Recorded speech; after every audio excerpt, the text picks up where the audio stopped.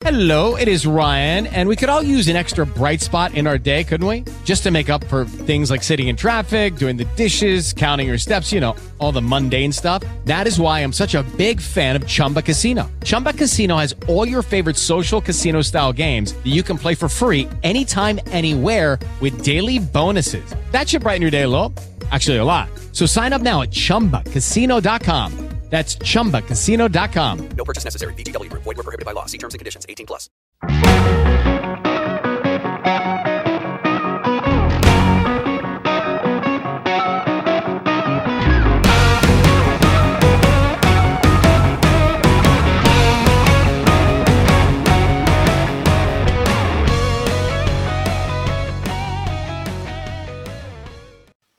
Welcome to Sooner Nation Podcast, everybody. Matt Hofeld along with Rich DeCray, Heartland-Sports.com. I started to say SoonerNationPodcast.com, but that is not a real website. Not. It may be a real website. It's not even the title. You're right, it's not. .com. So. Yeah, .com. All right, Oklahoma rolls big over TCU last weekend in Norman.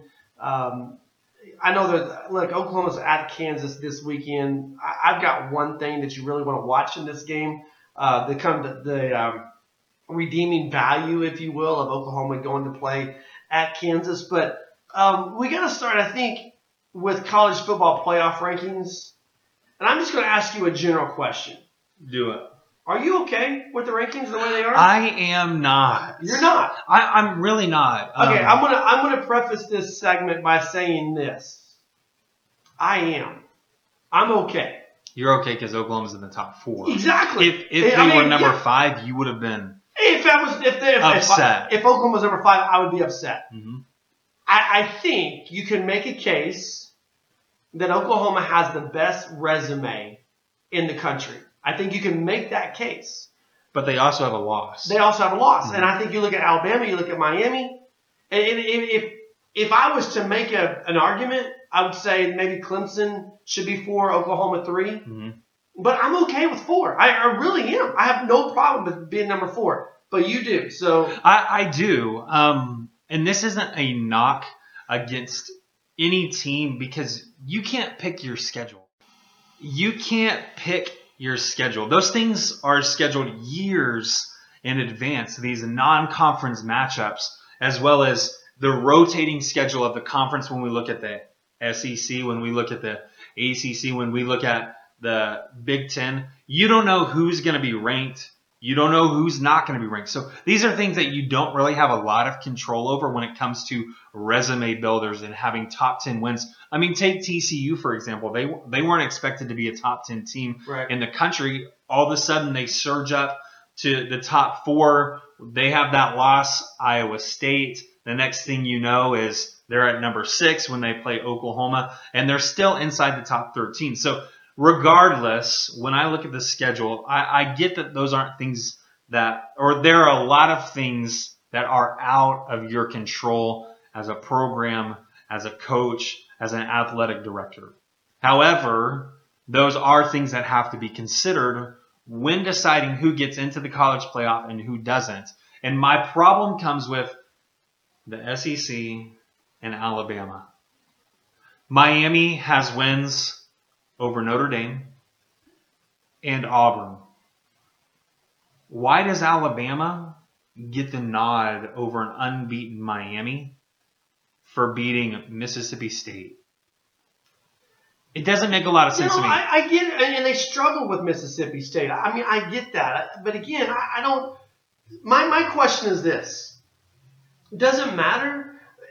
Basketball season started, okay? So basketball season underway, Oklahoma 2-0. We may talk about that just a little bit. But if right now I'm telling you, hey, March comes around and OU is going to be a top 4 seed in the NCAA tournament. Now, we know that's not realistic, but for this argument, OU is going to be a top 4 seed. Now, of the top 4 seeds, they're going to be number 4. Does it matter? As long as you're top 4, does it matter? It's different, Matt. No, it's not. Because that's a field of 68. This is a field of 4. But what I'm saying is it's Final Four. I mean, it's Final Four. You have a shot at... Here's what I'm getting at, okay? When I look at the rankings, this is the reason I'm upset with Oklahoma. is You're because upset with Oklahoma. Or you're upset where I'm Oklahoma's upset ranked? where Oklahoma's ranked. Okay, gotcha. Okay. I'm upset with where the committee has placed Oklahoma because they're the first team out. When I'm looking at the rankings, Wisconsin's knocking on the door. What happens when they run the table? Do they get bumped out? Even though, sure, you can argue for Clemson saying that here's a Clemson team who has X amount of wins over ranked opponents. The other side of that is here's Oklahoma, who has 3 wins over top 10 opponents. They're not just random and mixed in the 25. So I'm saying I would like to see Oklahoma at number 3 because that Wisconsin team and the way that they're playing defense right now scares me when it comes to the top 4. If they run the table, how do you disclude them? You can't. But if Wisconsin runs the table, that means they're going to beat Ohio State in the Big Ten championship game, which would finally give them a win over a top 25 program. And I get it. Iowa was top 25 last weekend. And so But were they? No, they weren't, but on paper they were. So technically, that gives Wisconsin a win over a top 25 program. If you go through undefeated, you're in. I mean, there's just nothing you can do about it. If you want to get mad about that, go back and don't lose to Iowa State. At that point, I think it becomes between Oklahoma and Clemson, right? Mm-hmm. And then you begin to compare resumes. And you begin to compare conferences. And I'll take the Big 12 top 5 over ACC top 5. I'll take road wins at Oklahoma State, road wins in Columbus, Ohio. I'll take a win over number 6 TCU at home. 3 wins over top 10 programs. Clemson can't do that. At the end of the day, bottom line is if Oklahoma takes care of business, they beat Kansas, which they're going to on Saturday. They beat West Virginia at home to close the season. They win the Big 12 championship, which, by the way, most likely is going to be against another top 10 team, be it Oklahoma State or TCU. It's going to be another top 10 matchup. So if they win the Big 12 championship, that's 4 wins over top 10 programs. There's no way Clemson beats Oklahoma out on that. So my point is you're in. Just win out and you're in. And at that point, if whether you're 1, 2, 3, or 4, you know the old cliche in sports, to be the best, you got to beat the best, right? So does it matter if maybe they're staring down Alabama in the first round? Hey, you got to beat Alabama one way or the other, right? If you want to win it all, you got to beat Alabama. And the reality, I would prefer to be 3 so I can play Wisconsin, because I think if Wisconsin goes through, they'll be number 2. I would even play Miami because I want Alabama in the championship, just the whole, the grand stage. But the reality is, it doesn't matter. You've got to be able to win this championship, you're going to have to be able to beat both probably Alabama and Miami. I don't think Wisconsin's going to win the Big Ten championship. That's just me. But I'm okay because you're top 4. You're going to stay top 4 unless you stub your toe. That's my point. I understand where you're coming from, but we do have to look at the rankings, and we do have to react to those. Well, and so regardless of the scenarios that could potentially play out, if I'm sitting in that room, maybe this is the homer, but if I'm sitting in that room with the committee, there's no way that I can put Oklahoma as 4. I thought that they were going to be number 2. Yeah, you were way off on that. No. Yeah, just 2 spots. That's not way off. I mean, they do. They have a good. Here's why I didn't think they would be number 2. And I don't know if you remember when you sent me that message. I was like, okay, because you have 2 undefeated teams. You do, and you're not going to bypass an undefeated team. You're just not going to do it. And so when you look at Miami coming off a big win, Alabama being who they are, just name only. I mean, Matt, there's a big flaw with your statement. Well, tell me what Wisconsin. But Wisconsin hasn't played anybody. But they're undefeated. No, but listen, they haven't played anybody, and Wisconsin doesn't have that. But here's what I said. Miami's off the big win over Notre Dame. They just shellacked Notre Dame. Alabama's Alabama. I mean, they're just the A on the helmet means they're in. Even if they lose one game, they're in if they win the SEC because they're Alabama. And you can make the same argument for Oklahoma. Wisconsin does not have that. Can we play out a scenario since we're talking about Alabama? Sure. I feel as though a lot of people, because of the exact reason you stated, the name on the jersey get you into the playoff. Right. What happens if you have to have a resume, but I get that, but an undefeated Alabama and an SEC that has perennially been the top conference in the nation, it's difficult to say an SEC team is out. Right. What happens if Alabama loses this Iron weekend? Bowl.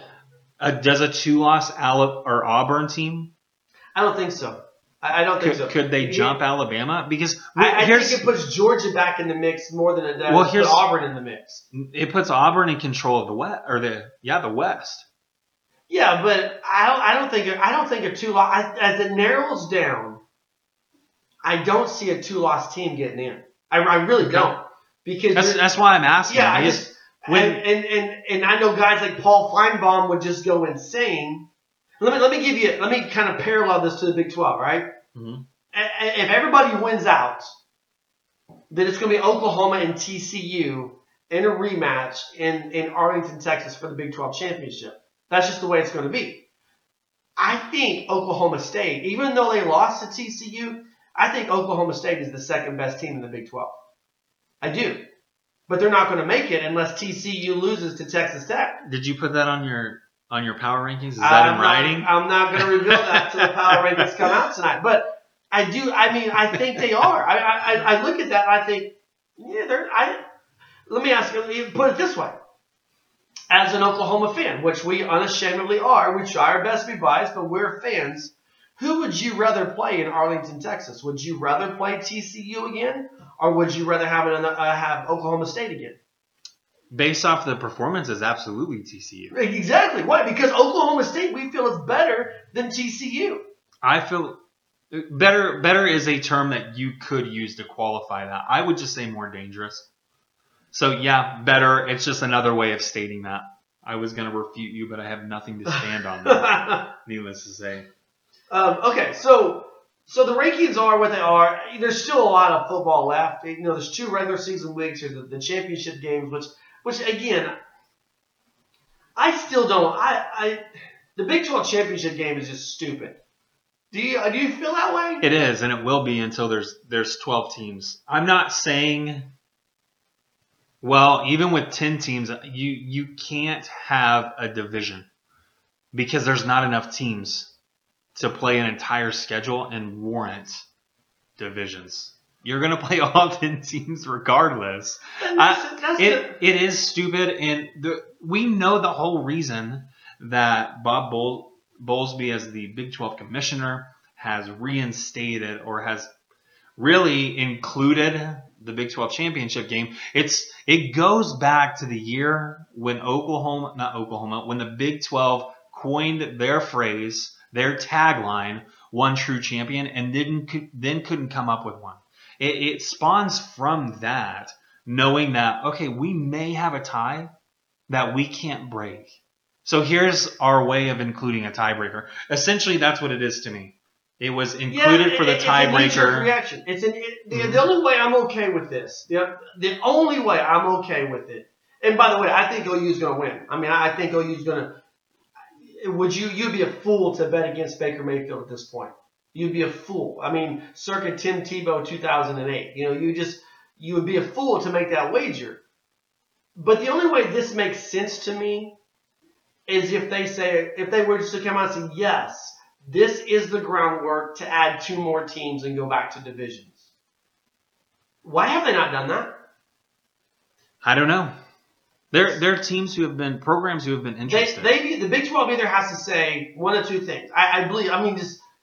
We're not stupid. Come out and say, yeah, this is the groundwork to add 2 more teams and then go back to 2 divisions. Or, hey, guys, we're just going to shoot you straight. This is a big cash grab. We don't care what it costs us. We don't care what we gain out of it. This is just a big cash grab. And how crazy is it that a knee-jerk reaction because the Big 12 would not announce either Baylor or TCU as the, quote, one true champion. How crazy that a knee-jerk reaction based off of that could potentially cost the Big 12 another playoff chance if Oklahoma loses. Because I just said, a 2-loss team isn't getting in. And I think the only chance for the Big 12 is for Oklahoma to win out. If Oklahoma doesn't win out, Big 12 will be shut out of the playoff again this year. Thoughts?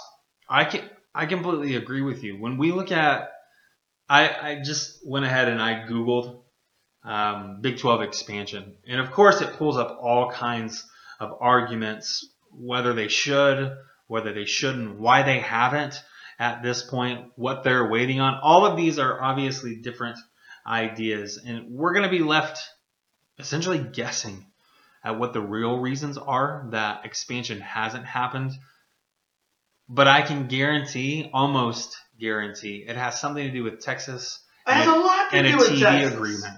Has a lot to do with Texas, and the Big 12. The Big 12 has burned bridges with this. They burned bridges with Houston. They burned bridges with BYU. And so if you do come around and you want to expand, how do you start that conversation? Hey, listen, Houston, BYU, we know we hosed you guys over a couple of years ago, but we want to know, could you please put together another proposal to jump into Big 12? I'm going to tell Bosley to go, you know what? Because I want no part of that. Speaking of independence, I think something's coming to a head because you see Notre Dame, a one-loss team. They've got USC left on their schedule to really make a statement. But ultimately, is USC making a statement? No, they're not, but apparently it was. Yeah, let me tell you something that just Sorry, they don't have USC. They have Stanford left on their schedule. Bryce Love, man, that's to make your boy. A statement. Bryce Love. Notre Dame's only claim to fame this year has been the win over USC.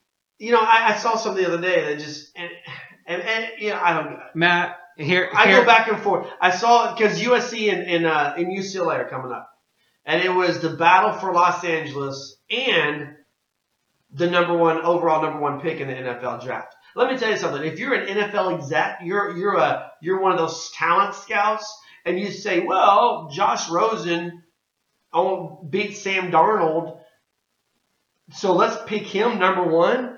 You need to be fired. Do people really buy into that? Why? It just drives me nuts. Ohio State just gets throttled, right, by Iowa. They come back and they beat Michigan State. Now, all of a sudden, Ohio State, a two-loss team, and both of their losses aren't even close. Well, let's start talking about them as a playoff possibility. Mm-hmm. Who wants to play Ohio State in the playoff? I saw it. No one wants Ohio State in the playoff. Excuse me, yes we do. We'll take them. If I can sign up to play Ohio State right now in the playoff, I'm there. Because I think playing Ohio State is a guaranteed ticket to the championship game. But in that same breath, guess who we're talking about for the Heisman Trophy now? I mean, you can't go by wins and losses every week. 1 week he's in because they win. 1 week he's out because they lose. And if you want a prototypical NFL quarterback body, take Sam Darnold. Take Rosen. But be prepared to turn the ball over a whole lot. Because that has become the theme with both of these guys. Mm-hmm. Hey, well, they won, but they only threw, they won because they only threw 2 interceptions. Or they threw 4 interceptions again, so they lost. It's ridiculous how the media and I get it. You have to, you got to turn eyeballs in. But the LA market is a big enough market that they're going to have a lot of eyeballs on that game without trying to throw this stuff out there. If Sam Darnold and Josh Rosen are still your options at number one, I'm questioning my talent scouts because there are other guys. I'd take the guy from Wyoming over those two guys. I'm just saying. Sorry. I went down a rabbit hole. I was angry. Thank you for your patience. Everybody on Facebook Live just saw you yawn. Am I boring you, Rich DeCraig? You're not boring me. It's been a long day, man. It's been a long day. Okay, Baker Mayfield. Has he sewn up the Heisman race? At this point in time, it's hard for me to say no. And it's hard for you to say no? Okay. It's hard for me to say no, he hasn't. Gotcha. And here's why. Is you look at the numbers. He's in the top 3 in literally every statistical category. When you look at his career passer rating, I know the Heisman is not a career award. However, it has leaned towards that in the past. I look at a guy like Deshaun Watson, who a turnover machine. Yes, they win the national championship. Yes, he wins the Heisman. Was that 2 years ago? Yeah. And then you had Lamar Jackson last year. Right. Needless to say, Baker Mayfield, what he's doing on the field, unquestionably is the best football player of the year. Unquestionably. Okay, I'm going to go. Here's what I'm going to do. Don't cheat. I'm going to go only by QBR, quarterback rating, because we can talk about yards, we can talk about completions, touchdowns, interceptions, but QBR kind of encompasses all that, okay? Top 4 QBR quarterbacks in the country. Go. I would say, obviously, Baker Mayfield. Baker Mayfield's number 2. I think you would have, what's his name? That one guy. Mason Rudolph. Mason Rudolph's number 3. Okay, I think you would have, I think you can get 3 of the 4 easy. Yeah, you think so? But there's one that I think you might struggle with. You think so? I think.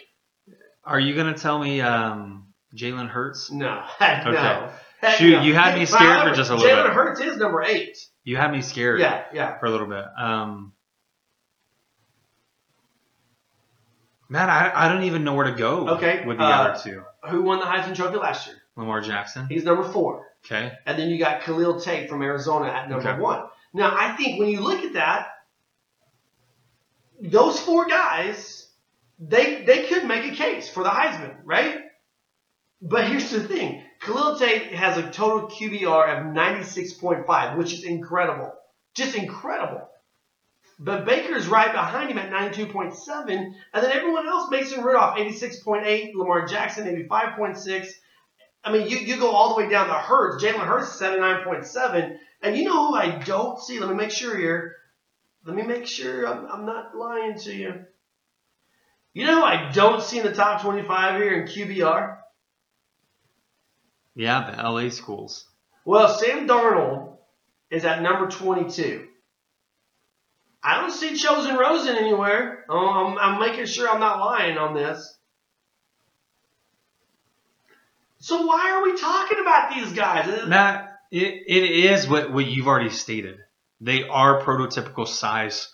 They have this skill set, and these mistakes that you're seeing are believed to be coachable. We see that all the time, though. We saw a guy like Jamarcus Russell taking number 1 overall in the draft because of his arm strength, because of what he could do. I found Josh Rosen. 85? No, that only goes through 50. Oh, shoot. That's way down there, dude. Only goes way through down 50. there. Yeah, guess where? I don't know if he's the battle for the number 1 pick in the NFL draft. Chosen Rosen checks in QBR at number 50. 44. 44. You led me astray. QBR of 63.7. And we're talking about this guy in the Heisman race and the overall number 1 pick. I've made my piece about Mason Rudolph. And I know Mason Rudolph has the propensity to make some rash decisions when pressure's on. But I still stick to my guns that Mason Rudolph is the most draft-eligible quarterback in the Big 12. He may be in the country. I mean, at least his QBR is in the high 80s. But I think Baker Mayfield's starting to make himself the case. And the more people compare him to Drew Brees, the better that is for Baker Mayfield. Point is, what? I was going to say, I did read a description of Baker Mayfield after some analysts had watched him play. And it was, one, everyone mentions being impressed with his arm strength. But 2, they talk about his overall size. Height-wise, sure, Baker Mayfield's lacking. Comparatively lacking. Is he a short person culturally? Not so much. But the reality is you're looking for those 6'4" range type guys. Whereas Baker Mayfield, this was the other half of the description, was that he fits the mold of an all Big 12 running back. And how many times have you seen Baker Mayfield tuck the ball and run towards the sideline, and when he gets there, he is met by a defender who pops him and falls to the ground, and Baker Mayfield standing over him looking down? How many times have you seen that happen? I think those are 2 things that impress. Is 1, his durability, his ability to play through any injury that he might have, and 3 is really his arm strength. And you hear people say this about guys from college to pro all the time. And I even said about Deshaun Watson, and I was wrong. But I would think that Baker Mayfield's a guy that you don't want to see him do that in the NFL. Run and get popped? Yeah. I don't think to me that he's 6'1", 220 the way he's officially listed at. I have my questions whether he's 6'1". But do you really? I mean, you don't want this guy going up against NFL safeties like the way he does against college safeties. There's a total difference there. But all that to say, I don't know that there's a person out there who can make a better case for the Heisman Trophy than Baker Mayfield has. I just don't see it. If they're still talking about Rosen and Darnold at this point, then what that tells me is that Mayfield's got it sewn up. So here's my question to you then, sir. Let's go with the traditional 4 invites to the Downtown Athletic Club. We know Baker's one of the 4. Who are your other 3 guys that you're going to invite? Obviously, just because of the stats that he's put up all year long, I don't think you can leave out a guy like Bryce Love. It's just extremely difficult to make things interesting. I also think you invite Lamar Jackson, former winner. He's obviously going to be voting this year. I bet he votes for himself. You think so? Maybe he does. Maybe he doesn't. The 4th spot is really a toss-up. I think you can add anyone in at that 4th spot. You've mentioned a guy like Khalil Tate who could be included in that. I don't know that I would go that way. I don't know that I would invite a 4th person. See, to me, I think the fun becomes more so when you start talking about those other guys that get invites as opposed to who's going to win it. Really? And I really feel like, and this sounds like total arrogance, and I'm sorry, but I think it's fact. I really feel like you're getting invited to the Baker Mayfield Heisman party. Mm-hmm. So who gets to come? I think. Well, it goes a little further than that, because just by receiving an invite sets you up to be a favorite for the next season. Baker Mayfield's graduated. Right. He's not going to be a finalist. He's not going to be in the top 4 for a 4th year here. So all of a sudden that window's open. Does a guy like Saquon Barkley have this monster season next year and take home that award? I mean, it's possible. Which brings me to one of my talking points. Who do you've got to invite one, because I think you're going to get one. Is Saquon Barkley coming or is Bryce Love coming? Bryce Love. So Barkley's out. Mm-hmm. Okay, so now you've got Lamar Jackson, which I think probably is not going to get there, but he's one. Do you throw Mason Rudolph a bone? Does he get an invite? If you're inviting 2 quarterbacks, I don't think he does at this point. And that's largely because I still would put Lamar Jackson above him. Lamar Jackson is just an incredible athlete all around. What he does with the team that's around him, it's undeniable greatness. Right. And so to just snub a guy who won it last year for a guy who has put up good numbers, nothing extremely eye-popping and impressive, but has put up good numbers across the board. Is he the guy I'm bringing? No. So then you're bringing him, Mason? I told you. Jackson. Oh, sorry, Lamar Jackson. Yeah, sorry, my bad. I checked that on you just for a second. Because I'm just wondering, I don't have a problem with Mason Rudolph getting an invite. I don't. And I think when you look at what he means to his team, I think he means every bit to Oklahoma State as to what Baker Mayfield and Lamar Jackson mean to their respective teams. So I've got to backtrack a little bit here. And I gave some wrong information. And you agreed with it. We said, what was his name? Deshaun Watson got the career award for the Heisman. He didn't win it. Marcus Mariota got a career award. Yeah. Deshaun Watson did not win. Nobody cares about Clemson football anyway. Did not win the Heisman. I was mistaken, thought that he was given that award. My apologies for giving out wrong information. He was not a Heisman. All right, so let's talk defense. Oklahoma with their best, in my opinion, their best defensive performance since the Ohio State game last Saturday in Norman. Do you attribute that to new faces? Do you attribute that to schematics? No. Okay, give me what you attribute. I attribute it to effort.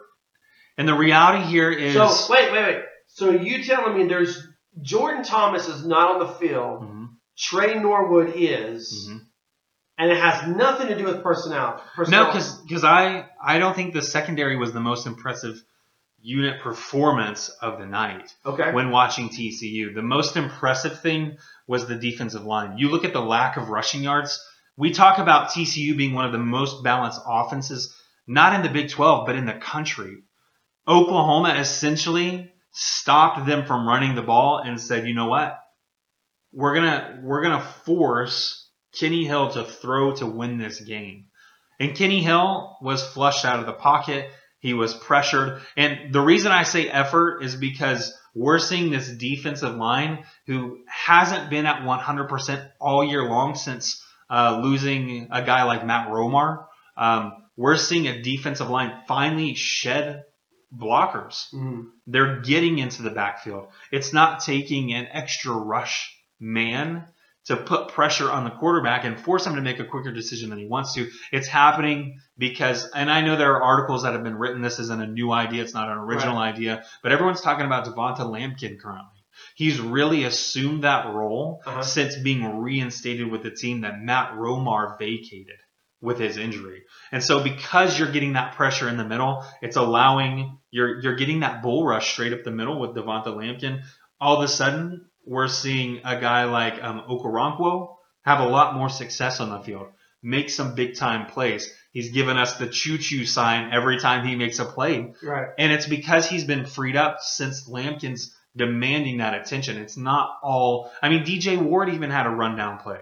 So we're talking about, in my opinion, a defensive line that has finally started to find its groove once again.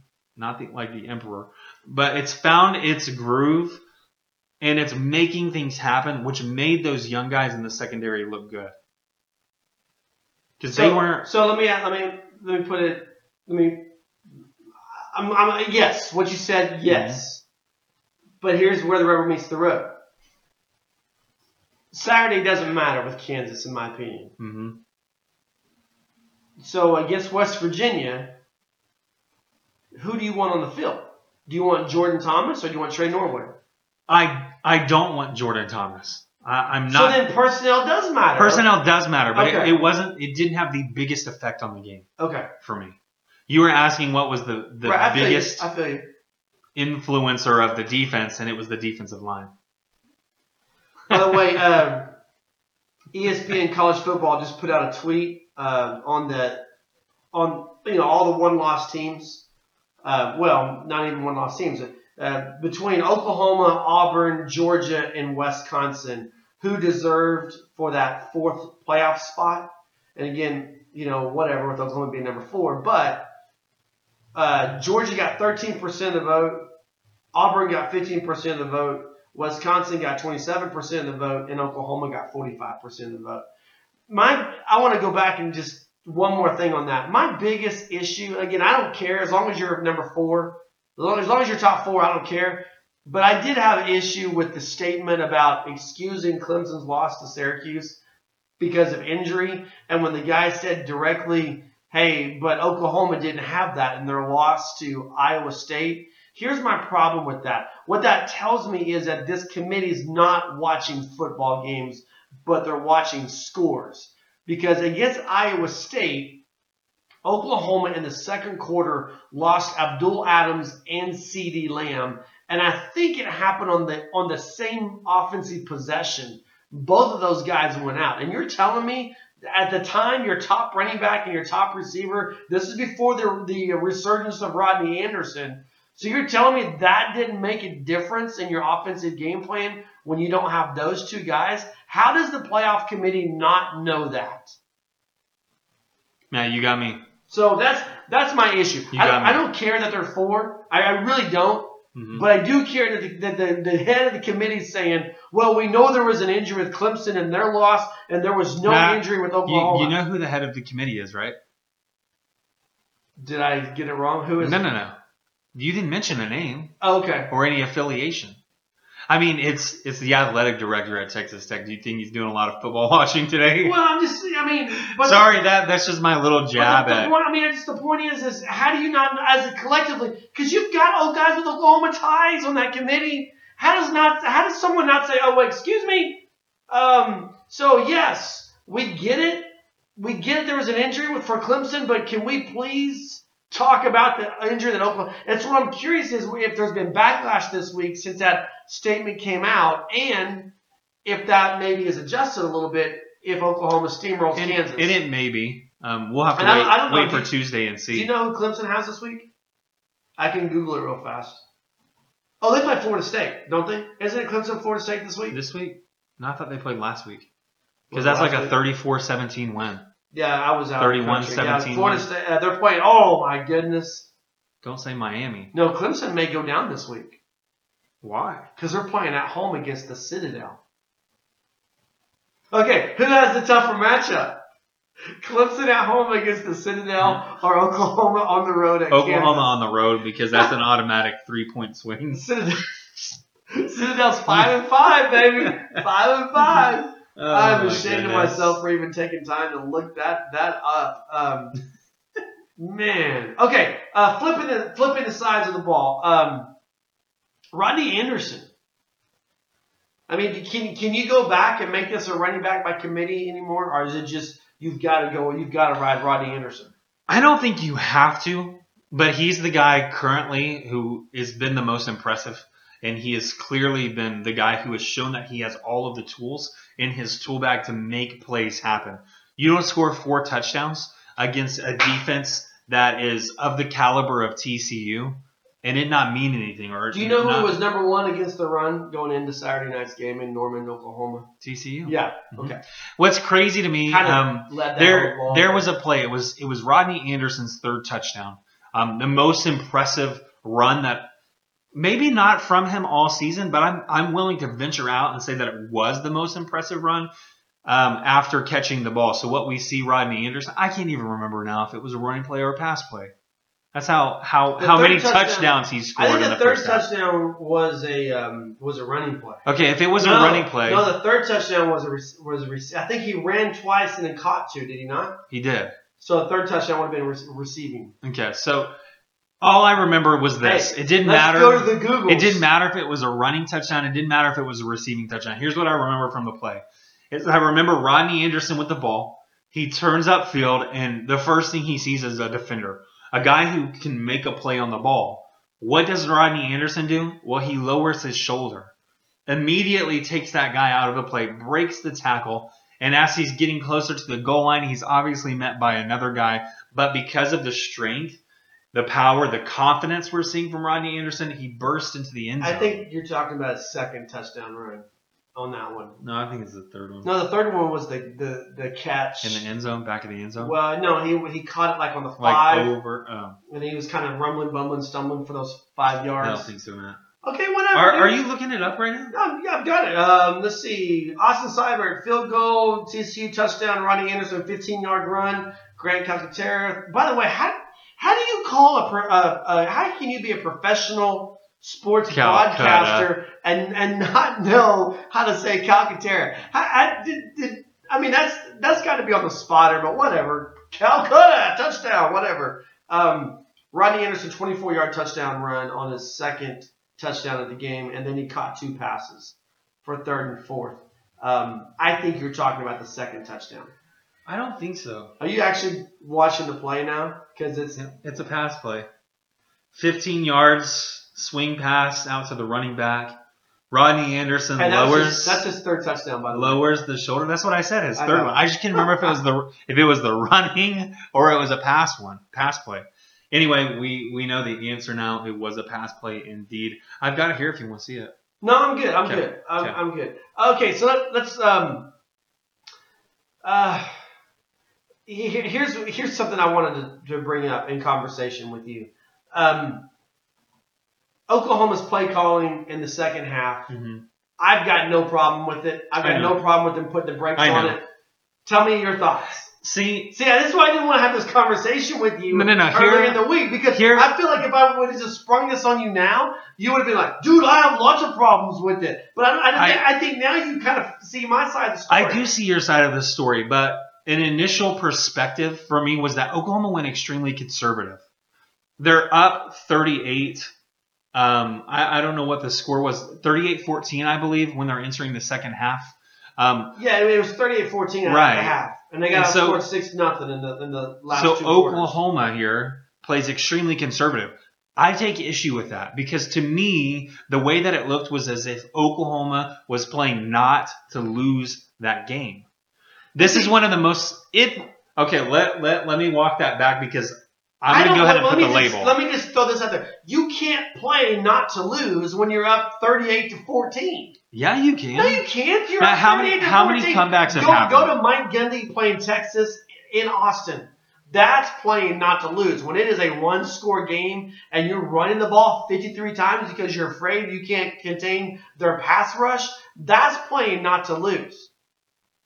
When you're up 38-14 and you know most likely 3 weeks from now you're playing this team again, you don't show them anything else. I get that's where the equation changes. Because here's what's going to happen.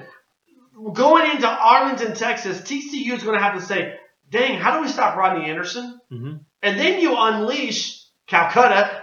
you unleash all the other weapons. And so there's no need to do that. There's no need to do anything other than off tackle left, off tackle right. Bring it in because you like what your defense is doing. You have confidence in your defense. I'm sorry Oklahoma fans got bored in the third and fourth quarter, but I think the Sooners made up for that in the first and second quarter. I mean, for crying out loud, Rodney Anderson scores 4 touchdowns in 2 quarters. That's enough for 2 games for some people. I mean, I'm okay. I don't think you can say they were playing not to lose. I'm telling you, that's the way it looked to me. But you can't. As I'm sitting there watching it live, you can't say that. As I'm sitting there watching it live, that's the way that it appears. Is all of a sudden it's week 1 against whoever Oklahoma played this year. It's like playing Tulane again. They just go conservative. Well, and like I said, to me, I have to go back to a statement that was made. And I think I bring this up every single week now. And it's that Lincoln Riley has consistently said, I'm going to call plays that win us the game. I'm going to do what he called every single one of them in the first 30 minutes of the game. Like I said, Matt, initially to me, it was conservative play calling. It was scaling back. And this is where I was going to go. Oklahoma, I was going to put this label on there and make it official. Oklahoma has the most explosive offense in the country. No one can touch them when it comes to the offensive side of the ball. And so when you go from 38 points and a half to 0, Oklahoma could have 0. Okay, but listen, Oklahoma could have easily scored 50-plus points in that they game. Should have. No, they Apparently, style points matter because we're still buying Clemson. Okay? But do you not agree that TCU is a dangerous team? They are. So it's kind of like poking the hornet's nest. Do you want to, knowing that was your night, knowing you had the crowd behind you, knowing that TCU was at an extreme disadvantage, knowing that you could have named your score, do you want that kind of festering in them for 3 weeks before you go into Arlington, which, by the way, is a lot closer to Fort Worth, Texas than Norman, Oklahoma? Or do you want to just say, hey, we're calling off the dogs, we've got more tricks up our sleeves, and they're just going to have to wait 3 more weeks to figure out what they are? Because if I'm Gary Patterson, who is a defensive-minded guy, I'm thinking, holy crap, holy crap, holy crap. Because I couldn't even stop Rodney Anderson. They didn't have to use Baker Mayfield. They didn't have to use Marquise Brown. They didn't even have to use Mark Andrews. Well, Marquise Brown did have a big catch in the first half. But what I'm saying is, the Rodney Anderson was the guy. Mm-hmm. And you know, if you're going to play them again on turf in Arlington, you know that you can't just sit there and key on Rodney Anderson. You cannot build your defensive game plan around Rodney Anderson. And that's what makes this team so dangerous. And that's what's going to have Gary Patterson pulling his hair out because he doesn't know what other tricks Lincoln Riley has up his sleeve. And the more you open up that playbook in this third and fourth quarter unnecessarily, the more you give him film. And the guy is a stinking defensive genius. And I don't want to give him film on anything other than what he's already got. I was going to ask that question. You're telling me the games against Oklahoma State, the games against Baylor, offensively, they didn't show anything? No, they showed a lot. But you scheme for the skill set you're up against. We've talked about this. And when you go up against a defense, you know what weakness is. You know we're going to attack right here. This is our spot. And for TCU, there's multiple spots. And you don't want to expose those. Because Gary Patterson, and he's smart enough to know they're going to come at me with more stuff in Arlington, but he has no idea what it is. And yeah, you got play. You have one set and you may be able to run 5 or 6 plays out of that set. Well, maybe TCU only saw 2 or 3 plays out of that set. And so there's 2 or 3 more plays still in that set that they've got to try to account for. I think from a psyche standpoint, it's better for Oklahoma. I think from a confidence standpoint, it's better for Oklahoma. And I definitely think from a strategic standpoint, it's better for Oklahoma. And like I said, I'm sorry Oklahoma fans paid $100 plus per ticket and got bored in the second half. But the reality is, OU did everything they needed to do Saturday night to make their statement. Yeah. They did. You're right. I completely agree that they made a statement. It's why they're in the top 4 this week. But not good enough. Because it's not good enough because this is Oklahoma. Let's step outside of football for just a second. Jump into basketball. Do we need to be excited about Trae Young? Absolutely. Trae Young is clearly showcasing why he was one of the top talents in the nation and why he could have played anywhere that he wanted to. They're in the most recent game that they played against Ball State. You see Trae Young looks so natural on the court with the ball in his hands, especially when he's working to get an open look or attempting to make something happen for a teammate. There's a specific play that got a lot of attention recently, and it's Trae Young kind of dancing around at the three-point line. Mm-hmm. When nothing opens up for him, what does he do? Well, he steps back 3 feet, knocks down a jumper from the top of the key like it was nothing. Right. Trae Young is one of those types of talents, and he's the talent that's going to make everything easier for a guy like Kadeem Lattin. He's going to open the game up for another freshman, Brady Manick. We're going to see this team, and I think they're going to exceed a lot of expectations. I'm glad you mentioned Brady Manick because I feel like had it not been for Trae Young, Brady Manick would be all the rage right now. There would be so many people talking about Brady Manick, and that's not a takeaway from Trae Young because Trae Young, what do you have? 14 assists. 13 assists Wednesday night. Mm-hmm. And the Sooners, I think, their first 2 games of the season, they've scored 108 points. But when you look at what Brady Manick's doing, particularly... Which, by the way, do you know the last time that happened? I saw this on Twitter. Back-to-back or just... Their first 2 games, they've scored over 100 points. Hit me with it. I don't know if it was first 2 games, but where they've done it back-to-back. All right, it's 2001. You know who was on that team? 2001 would have been Hollis Price, right? Mm-hmm. Yep. Did I get a high five for that? Yeah, for sure. Okay, let me find Brady Manick here. Dude is he's playing 47 minutes. He's 11 of 15 from the floor. Mm-hmm. 5 of 8 from 3-point range. I mean, after 27 points scored in the season. How far can this team go?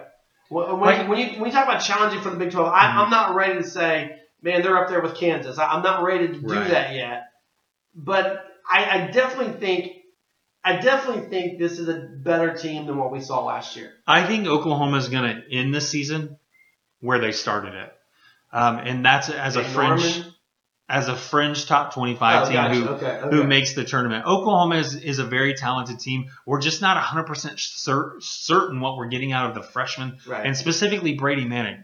These are cupcake teams, if you will. For sure. It gets real next week. Right. These are teams that you're expected to beat. Oklahoma traveling to the PK 80 up in Portland, Oregon. It'll be the first time that they're playing away from home as this subset of starters. We're going to see what's going to happen. But I think the X factor this year for Oklahoma is going to be Christian James because I'm going to borrow, I can't remember who stated this initially, but it said it was this idea that Christian James had an imposter on campus last year, and nobody knew who he was.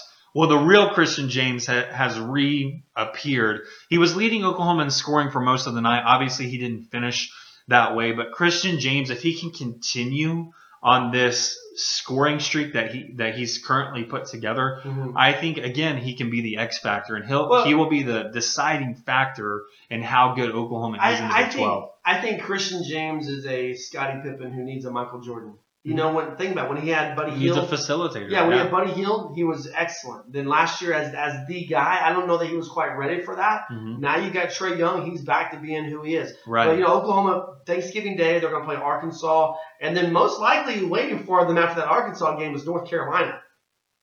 If they beat Arkansas. Who's that? Yeah. Are they any good? They may be. I don't know. We'll find out. Okay, so, I mean, it's way too early on this. By the way, Phil Knight being 80 years old just kind of stresses me out a little bit. It doesn't stress me out. It's creepy. Oklahoma at Kansas, redeeming quality to this game. Let me tell you the matchup you want to watch. Are you ready for this? Mm-hmm. Do you know what Dorrance Armstrong is? Do I know the name? Yeah. Sorry. Defensive I end. apologize. If you're a true blue Oklahoma football fan, you're going to watch this game just because you bleed crimson and cream. But if you're looking for a reason to check into this game, your matchup is going to be Dorrance Armstrong against Orlando Brown. Dorrance Armstrong is the defensive end for the Kansas Jayhawks. Listen, man, he's going to be a second or a third round No, I'm NFL not laughing draft at that. pick. I was reading something. Sorry. He's going to be a second or third round pick. And whether he's going up against Orlando Brown on one side or Bobby Evans on the other side, I think this is a matchup worth taking note of because there's not going to be a lot else to watch on this game. And by the way, if you were tired of vanilla football in the second half of the TCU game, you may want to check out of this one. But that Dorrance Armstrong versus Orlando Brown or Bobby Evans, whichever side they line him up on, I think is going to be worth looking into. Other than that, not a whole lot going to be happening. I got nothing. In fact, I'm going to go ahead and throw my point. What's Oklahoma favorite in that game? You know? Point spread wise? Yeah. It is. I think it is 32. I don't think they're going to cover. Oh, 37. You were close. Mm-hmm. I was in the 30s. I don't think OU covers. They may not. And it's not because they're not capable. I think you go out there and you get a 5-touchdown lead, and then you cruise. And I see OU win this game somewhere around 35 points. Give your starters a little bit of time off. Yeah, we should see Kyler Murray. We should see you should see the whole stable of backs. So let me ask you this then: when it comes to the secondary, did you rest these true freshmen? Norwood, Brown, those guys need Sylvie. No. Those guys need every rep they can get. I mean, every rep they can get. If you're going to lean on these guys potentially going to the playoffs, does that apply to Kenneth Murray? Well, because he's been a starter from day one. Yeah. Kenneth Murray's a guy you can bring off the field, okay. but if you're these guys, just curious. Yeah, Kenneth Murray's kind of earned his stripes, so to speak. But if Norwood's played and Brown has played, but if these are the guys you're saying, hey, we don't know when Jordan Thomas is coming back, we don't know what the extent of his injury is and recovery time, you've got to get Norwood and Brown. They've got to get every snap they can get because they're freshmen, and they're just now jumping in there. But I would be shocked. I'm even going to say if Baker Mayfield plays in the third quarter, it's not going the way Oklahoma wanted to go. Not that they're in risk of losing this game, but it's just not going down that way. I'm going to go ahead and throw my point prediction out there. I got 49-14 Oklahoma. We'll get yours here in just a minute, but I think this is you get a 5-touchdown lead and then you start trying things out with these guys. Let's talk through the Big 12 rundown this weekend because the big game that I think everyone's going to be watching, TCU at Texas Tech. That game starts at 11 a.m. and there's a lot on the line in this game. If you're TCU, you've got to overcome this obstacle to get to Arlington, Texas. If you're Oklahoma State, you become the biggest Texas Tech Cliff Kingsbury fan out there. By the way, Texas Tech sitting at 5-5 on the season. They need to pick up one more win in 2 games to be bowl eligible. 2 more wins to finish the season above 500. The TCU this weekend, and then at Texas to close it out the day after Thanksgiving. Give me your thoughts on this game. Because there's some people who are actually picking Texas Tech with the upset here. I don't see it, but I don't either. Thoughts. Texas Tech has proven, despite the 4-0 start, that they are the team many expected them to be. So when it comes to TCU, you talk about the speedy defenders that they have. Of course, Texas Tech is known for throwing the ball. I think they're going to attempt to do that on TCU, and I think it's going to prove costly for them in that TCU will easily win that turnover battle and will run away with the game. And when I say run away, I'm not saying like a 40-point win over here, but I think they win that one comfortably. I see a 10 to 14-point win for TCU. This game notoriously is close, and I think people are giving Texas Tech a little bit of a nod because it's in Lubbock. But, I mean, think about this. This is a TCU team that's already gone to Oklahoma State, and they've won. And I think Boone Pickens is very comparable to what you get out at Jones Stadium in Lubbock, Texas. They were just in Norman. I don't see any way TCU is overwhelmed by the crowd in West Texas, and I don't even know that you see a sellout crowd in West Texas, especially at an 11 a.m. game. How big is this game for Cliff Kingsbury? Is this the make or break game, or is it the next week against Texas? Man, I don't know. Because if you lose this game, suddenly you're staring 5-7 square in the face. You are, and the reality is, I don't know that many. Well, from my standpoint, I don't know that I expect them to beat TCU. Right. I can't speak for anybody else, but I feel as though I would be in the majority when I make that claim. Now, do you beat a TCU team? Probably not. Texas is that make or break for me then. But here's my point on this. You lose to TCU, how much fight do you have left in you? Not much. Well, I take that back because you are playing for bowl eligibility. Yeah, but you're sitting at 5-6, 2-6 in the Big 12, and you're going up against a Texas team. The strength of who they are is running the football, and you can't stop my grandma from running on you. I don't know. I think this is it. I think this is the weekend Texas Tech circles the wagons, which may be a reason why. By the way, tickets are available for this game for as low as $30. That is a free publicity thing that I see there on ESPN. All right, other 11 o'clock game, Texas at West Virginia. I'm interested in this game because it's the same deal.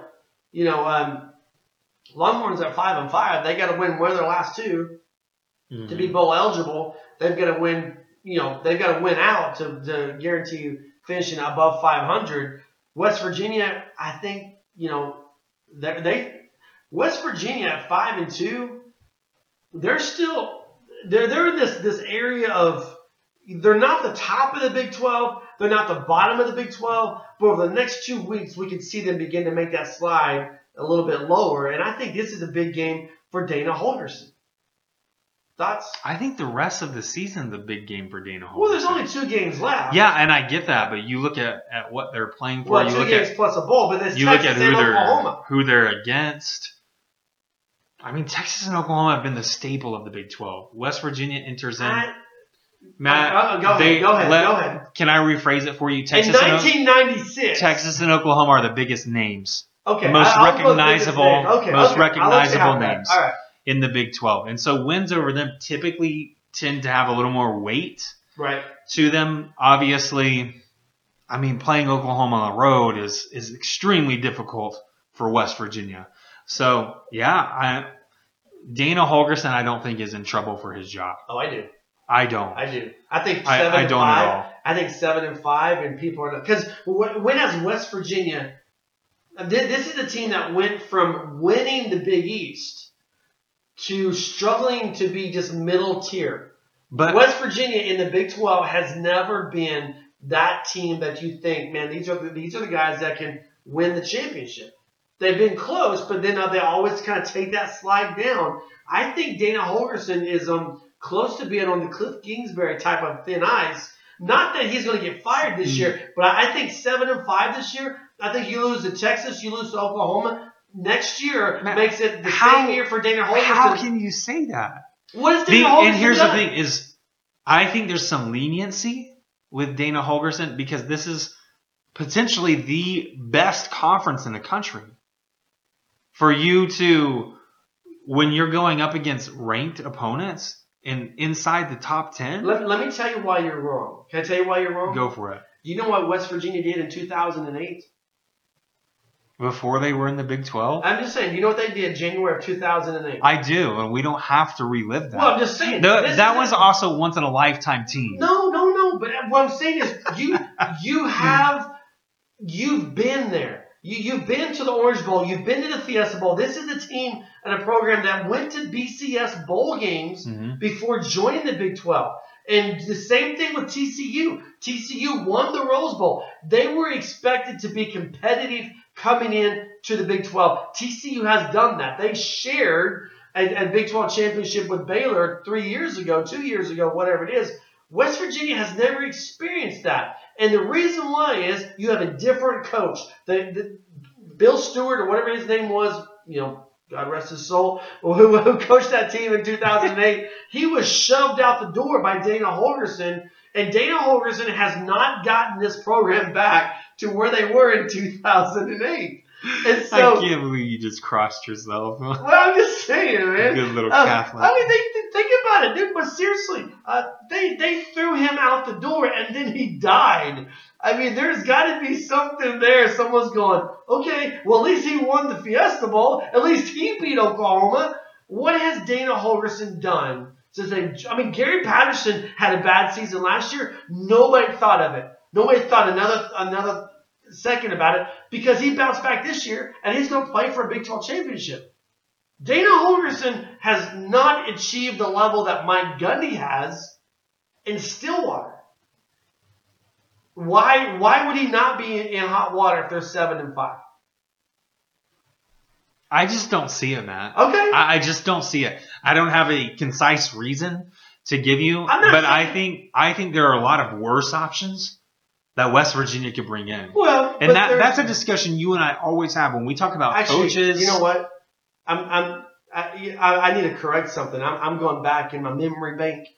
I think it was Rich Rod who coached that 2018. May have been. But I think he left and Bill Stewart was the interim coach. And here's what I remember. I think Bill Stewart was the interim coach. They won that game, and then Bill Stewart was named as the head coach. I'm pretty sure that's the way that went down. But the case in point is, I don't think Holgorsen gets fired by any stretch of the imagination, but I think it sets up next year, 2018, to be a make-or-break year for him.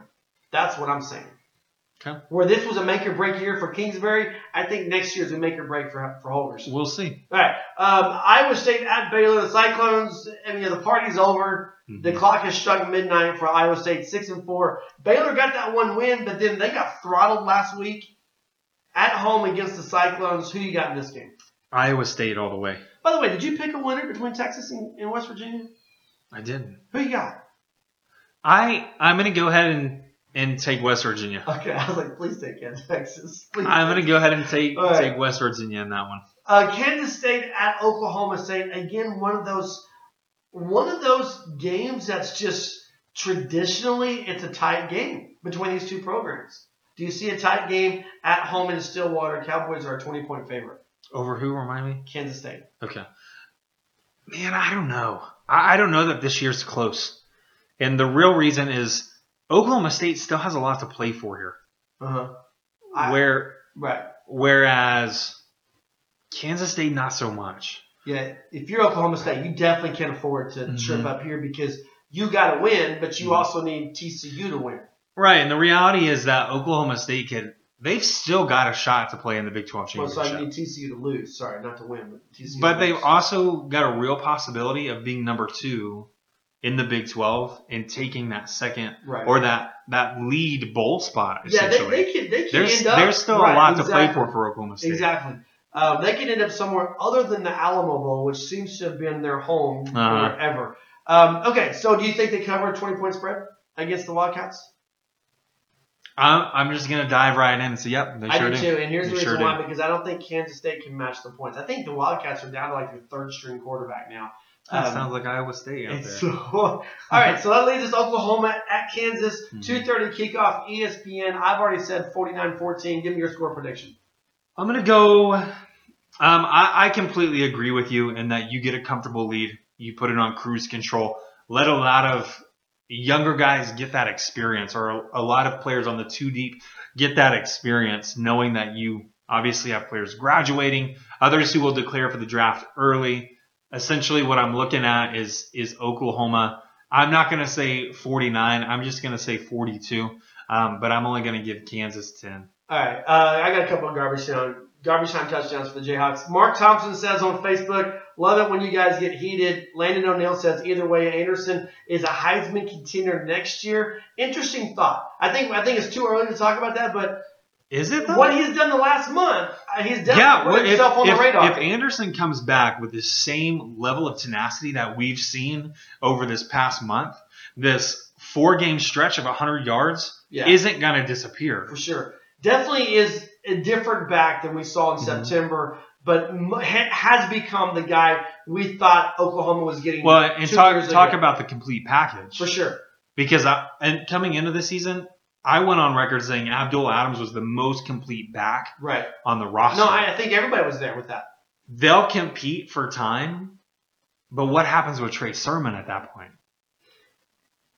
And Trey Sermon's a freshman. He is. And again, Oklahoma has that. That's prime transfer territory. Oklahoma has that, but they've done a good job with 2 backs, is what I'm saying. But Abdul Adams isn't going anywhere. I think he's a sophomore. Yeah, but here's the thing. I think Adams is starting to get a little more in the doghouse with fumble problems. Mm-hmm. And so I'm looking at, I think Sutton, who I think was going to play on Saturday, I think you're going to see a lot of Sutton in the second half. But I really feel like this sets it up for the spring to be a fantastic running back battle. And I think if someone's going to transfer, it's going to be after the spring. And I would expect that to be someone like Sutton. And I really think this sets up for a 1-2 punch with Sermon. And you don't think so? I don't think Sutton goes anywhere. I think this sets up for a 1-2 punch between Anderson and Sermon. And then you got a good backups between Abdul Adams and Marcellus Sutton. But to me, the guy I'm putting money on is Mark Thompson's cracking me up. The guy I'm putting money on is Sutton to transfer out. Hey, we're out of time. Heartland-sports.com. We've got Oklahoma City Thunder coverage, Oklahoma State. It's all going to be there. Hey, thanks, guys, on Facebook for listening and checking in with us. He's Rich. I'm Matt. Have a fantastic weekend, and we'll be back next week. Thanksgiving week next week. Turkey time. Mm-hmm. Time has come when I'll be gone. I'm the great unknown. I will fly and free, defying gravity. Cut the strings and say a prayer. Take off on my